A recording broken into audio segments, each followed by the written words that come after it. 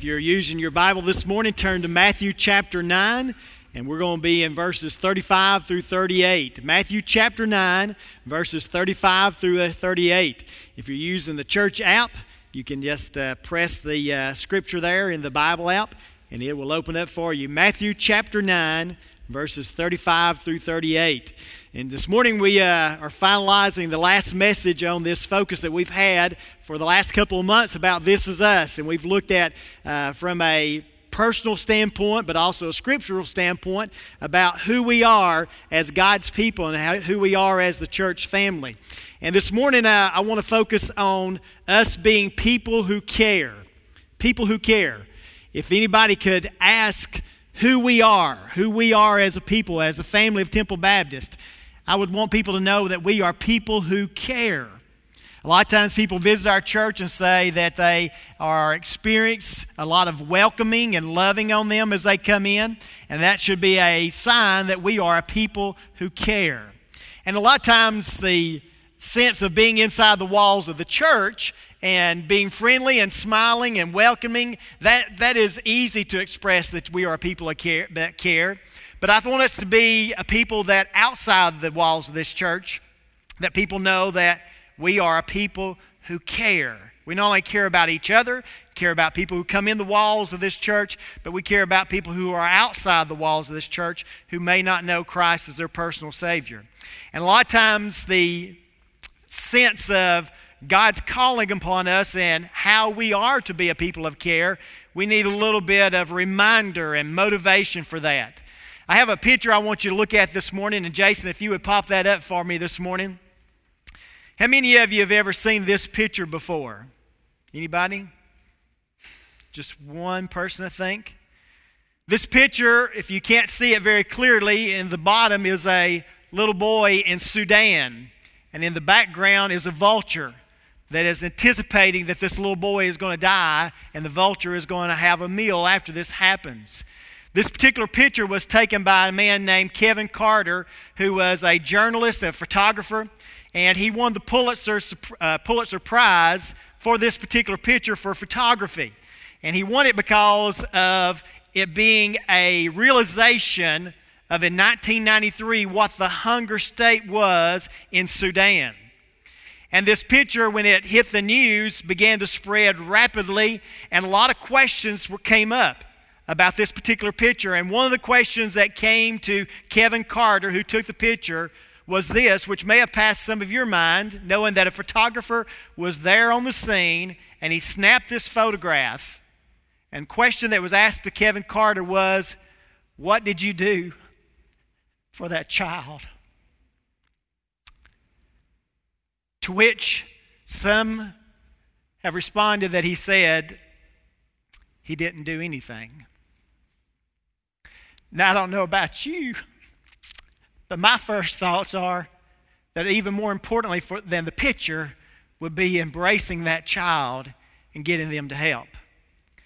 And so then the question came to a lot of people's mind, did he care more about the photo and being a prize-winning photographer journalist, or did he care more about the reality of what was happening in this one precious life? The year after he took this photo, he won the Pulitzer Prize. 4 months after he won the Pulitzer Prize, he committed suicide. And many felt like that some of the pictures he had took like this. Matter of fact, in the suicide letter that he wrote when he committed suicide, he made comments about seeing so much death and devastation that was overwhelming for him. And many felt like this may have been one of the turning points that just overwhelmed him because he did not do anything. We don't know that for a fact, but many came up with the question, did he really care about the life or just the photo? In the scripture we look at in Matthew chapter 9 in verse 35 through 38, Jesus in that chapter has healed some people. He's healed the blind. He's cast out demons. He's enabled some to hear. And then he speaks, the Bible tells us about what Jesus saw after he had done these things. And that's where we're going to pick up in Matthew chapter 9 In verse 35 it says, "And then Jesus went about all the cities and villages, teaching in their synagogues, preaching the gospel of the kingdom, and healing every sickness and every disease among the people. But when he saw the multitudes, he was moved with compassion for them, because they were weary and scattered like sheep having no shepherd. And then he said to his disciples, 'The harvest truly is plentiful, but the laborers are few. Therefore pray the Lord of the harvest to send out laborers into his harvest.'" If you kind of look at the sandwich of these scriptures of verses 35 through 38, we see Jesus seeing a multitude of people and he's moved with compassion. And then we see at the close of that him saying, "Pray for the Lord of the harvest to send out laborers." Basically, Jesus is saying, pray that people will care and that people will do something to change things from what he was seeing. I believe that in these scriptures, Jesus is revealing some things to us that we need to kind of take note of this morning. The first one is, I believe that Jesus wants us to see something that is very important. You see, in this scripture, it tells us that Jesus saw the multitude. And I believe that Jesus wanted his disciples, and he wants you and I as his followers today to see something in the world that we're living in, and it's beyond just that there's a lot of people. Matter of fact, according to statistics of what they can be best record now, they feel like there's like 7.7 billion, that's with a B, billion people in the world today. But Jesus is not wanting us to see today the importance of how many people there are, but the reality of how many people there are in the world that are lost, who do not know Christ as their personal Savior. And by statistics, they have said that out of this 7.7 billion, 20-something% of those people will probably die without ever really hearing a real clear message of the gospel of Jesus Christ and the reality that they could be saved from their sins. And so Jesus is seeing something there. He's seeing a multitude of people, but he sees beyond the numbers. He sees the condition of those people and how desperate they are. And I think that's the same thing as Jesus wants us to see today, and that is he wants us to see something around us, and not that we just work around a lot of people, or that we go to school with a lot of people, or that we're traveling up and down the streets with a lot of people. I was on I-75 and I-85 and I-285 yesterday, and there was lots and lots and lots of people, and they were traveling very fast. Most people were passing me. And as they were passing by, there was a moment I thought, as they're flying by, whizzing from one place to another, the thought was going, how many people are consumed with just things of the world and not understanding the reality that what's beyond this world, and that is the reality of heaven and hell. I believe that Jesus wanted his disciples to see something that was very important, and I believe the scriptures are speaking to you and I today that Jesus wants us to see something that is very important today, and that is that we are surrounded with a lot of people who do not know Jesus Christ as their personal Savior, who have never received his free gift of salvation. Do we realize that when we're traveling on the interstate and people are flying by? When we're in our workplace or in school place and people are busy doing this and that. When we're hearing things, someone was talking to me this week about how that some in their family were talking about some of the sinful condition of other people. And how bad that sinful condition was, how bad those actions were. But the question is, when we see that, are we just moved with disgust and think, I don't want to hear that? Or are we moved with the reality there is someone who needs Jesus Christ as their personal Savior? When they speak some filthy language, when they're watching some vulgar things, when they're taking some actions and some activities of their life that are way outside of God's Word, do we see the desperate need of other people? When I look at these scriptures, I think that Jesus is trying to speak to you and I today, and he expects us to see something very important, and that is there's a lot of people who are desperate in need of Jesus Christ as their personal Savior. Here's the second thing I believe that Jesus wants us to see in these scriptures, or experience, or expects us to have in these scriptures, and that is he expects us to feel something about these lost people. Jesus not only wants us to see something that is very important, but he wants us to feel something about the lostness of people around us. If you were to look at that verse 36, it not only says that Jesus saw the multitude, but the very next thing says he was moved with compassion. The verse is saying that Jesus' heart was stirred. His emotions were moved. Just like a while ago when we popped up that scripture, my emotions, even though I have seen that picture several times, every time I look at it, it moves my emotions. It stirs my heart to see the reality that there was just a small child, and if you could look at that child, if it was as it was sitting there on the ground, the physical torso part of the body was a little bit kind of swollen from lack of hunger, but the legs were just like toothpicks, and the arms were like toothpicks because of the lack of nutrition. And so when I look at that, I'm moved with compassion. I'm moved emotionally to the reality of the condition of that little boy and how desperately he needed food. And I look at that, and this morning we had coffee house. We had breakfast before Life in the Word this morning, and I had my 4 grandkids over there. And when they went through the line, they were, I want this, I want that, I want a donut, I want a cinnamon roll, I want grapes, they wanted everything. And then when some of them ate some of those items, they call me Gigi, they say, Gigi, can I have some more of that gravy and biscuit? They love that, Irene. And then when they got through eating this, that, and the other, they started getting up, and I'd see there was half a donut left, or a little bit of that, or a little bit of this that was left on there. And to them, it was no big deal. They had what they wanted. And the rest of it, I'm done. Any of y'all ever hear kids say that? My grandkids say that all the time. Finish eating your food, I'm done. I mean, I don't want nothing else. I'm not interested in eating anything else. I'm done. And so they just throw it away. And to them, it's nothing significant, doesn't mean anything. Obviously, for me this morning, as they were saying, I'm done, I don't want any more, and I was trying to get them to eat the rest of it, I was remembering my message and this little child that's laying there on the ground. And so as Gia handed me one, and she had I think it was a cinnamon roll that she'd just taken a bite out of it, I thought, I ain't throwing that cinnamon roll away. Somebody needed that. One of them had partial donut, and I ain't throwing that donut away. That's probably when I get home. When I get home, I'm going to weigh 5 pounds more because no food was going to waste this morning. I was eating it all. But Jesus was moved with compassion. He saw the people. He saw their condition, and it moved him. I told you about Kevin Carter, who took that photo and how that he made the photo in 93. He won the Pulitzer Prize in 94, and then 4 months after he won it, he committed suicide. And one of the parts of his suicide note said this, I'm really, really sorry.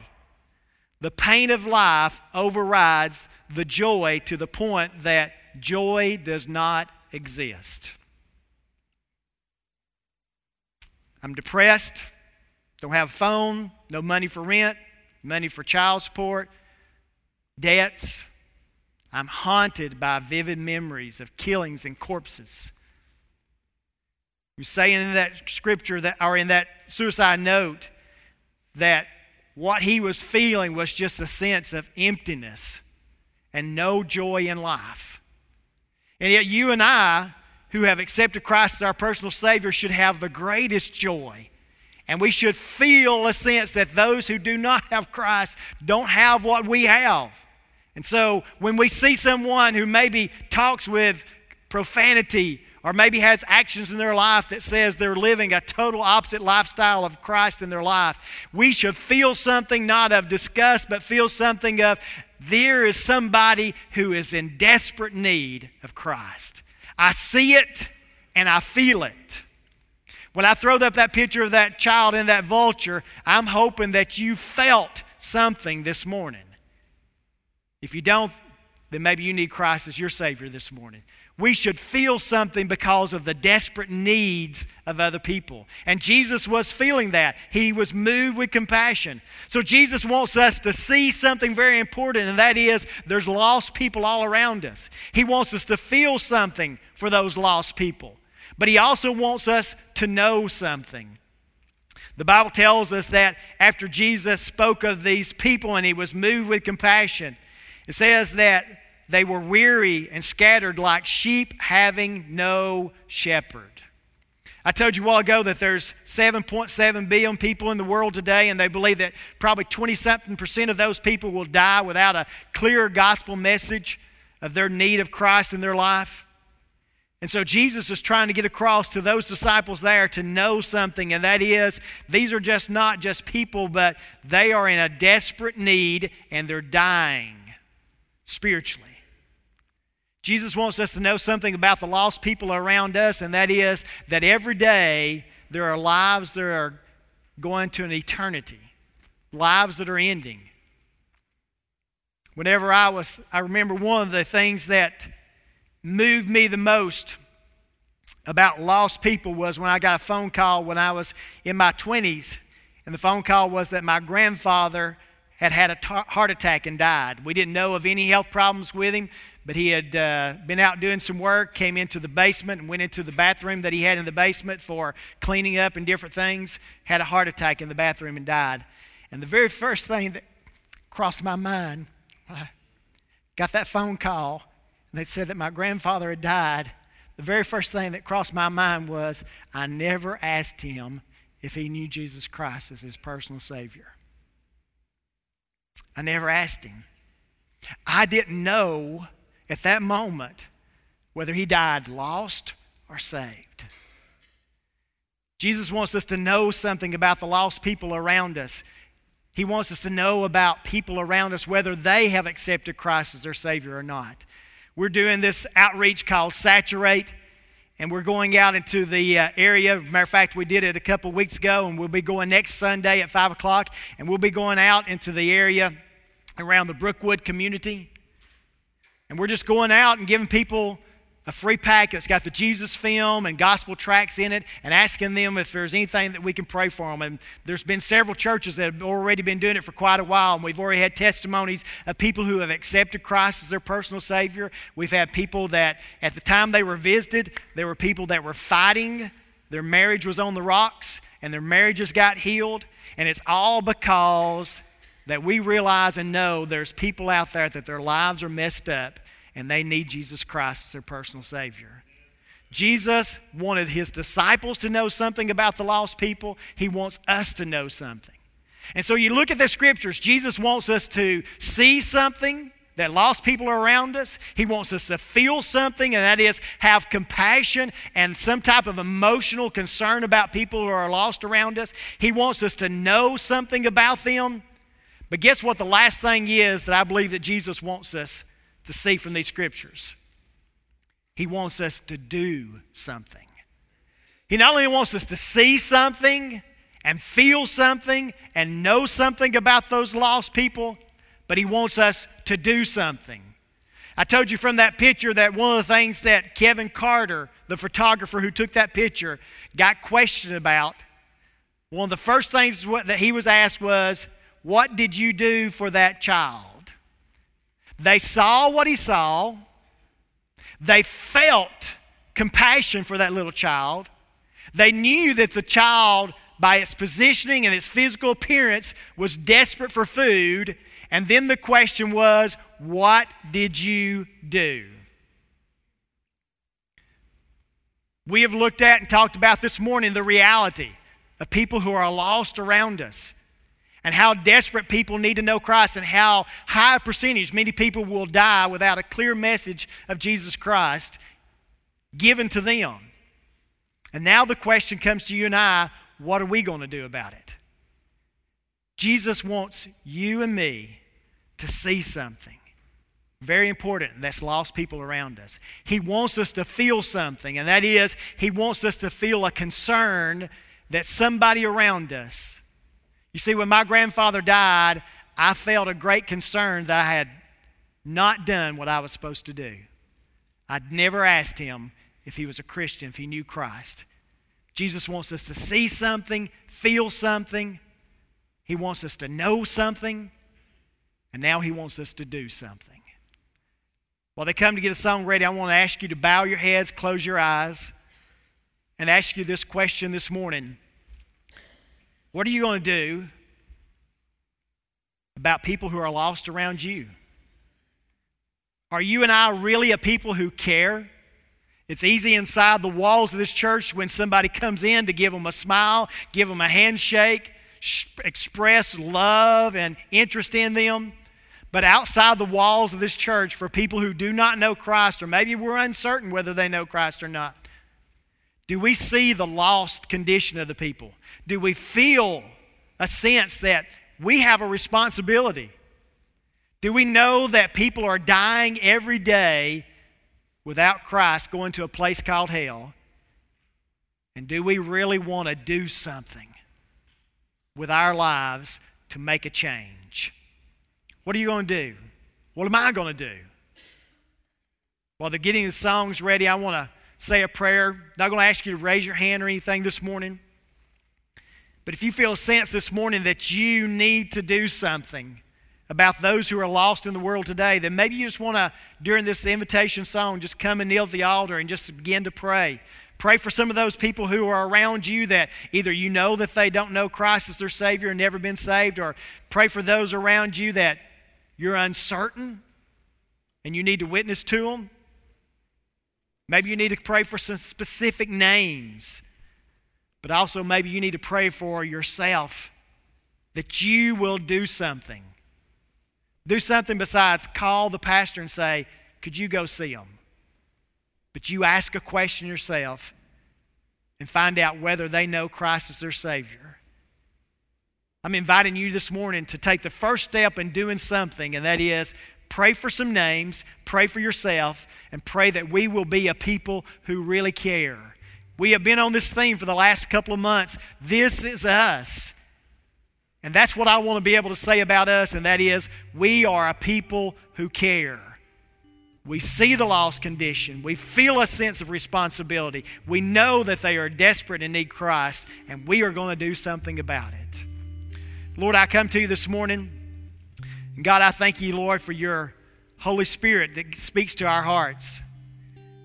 God, the reality is that sometimes we can look at a picture like that of a little child and a vulture waiting to prey upon that child, and that will move us. It connects with us. I can't stand that reality of a child going without food and being hungry. I can't stand the thought of a child fixing to be eaten by a vulture because its life ends with hunger.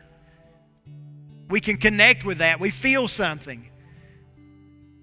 But Lord, you in your scriptures tried to get us to a much more important reality, and that is if a person dies without you as their personal Savior, if they die without hearing the message of Jesus Christ and the gift of salvation, they'll spend eternity in a place called hell, which is far worse than hunger. So Lord, I ask you, God, this morning that you would compel us. This focus that we've been doing on This Is Us, may we be compelled that we want to be certain that we are people who care. This is us. We are people who care. Not just because we've seen something, not just because we felt something, and not just because we know something, but because we're doing something. So God, I pray that you'll hear the prayers and the names of those who are in the altar this morning that may be praying for somebody that they are uncertain if that person is saved or not, and they're praying for a conviction and an opportunity to witness to them. Maybe they're praying for somebody that they know is lost. God, that you'd hear those names and that you'd hear those prayers. But God, I pray that you'd help stir along prayers for ourselves, that we would do something. Lord, in that last scripture that we read, you told those disciples, pray that the Lord of the harvest will send forth laborers into the field, because the fields are white for the harvest. And the whiteness meant it was ripe, it was ready, it was the time. And Lord, I believe we're in a time right now that people desperately need you, and now is the time to move. Now's the time to take advantage of the opportunities when the door opens for us to share Christ with somebody. So God, I pray right now this morning, Lord, that you would cause us to see, feel, to know, and to do something. Maybe this morning, there's someone here that's never accepted Christ as your personal Savior. And I wouldn't want to end this service without giving you an opportunity to accept Christ as your Savior. If you're uncertain of your salvation, or maybe you've never been saved, would you pray this prayer silently in your heart after me? Dear Lord, I feel your Holy Spirit speaking to me. Lord, I know I've made some mistakes in my life. I know I've sinned. But today I ask you to forgive me of my sins, and I accept you as my Lord and my Savior. I turn my life over to you. Now, while heads are bowed and eyes are closed and some are praying, if you pray that prayer with me, you made the most important decision of your life.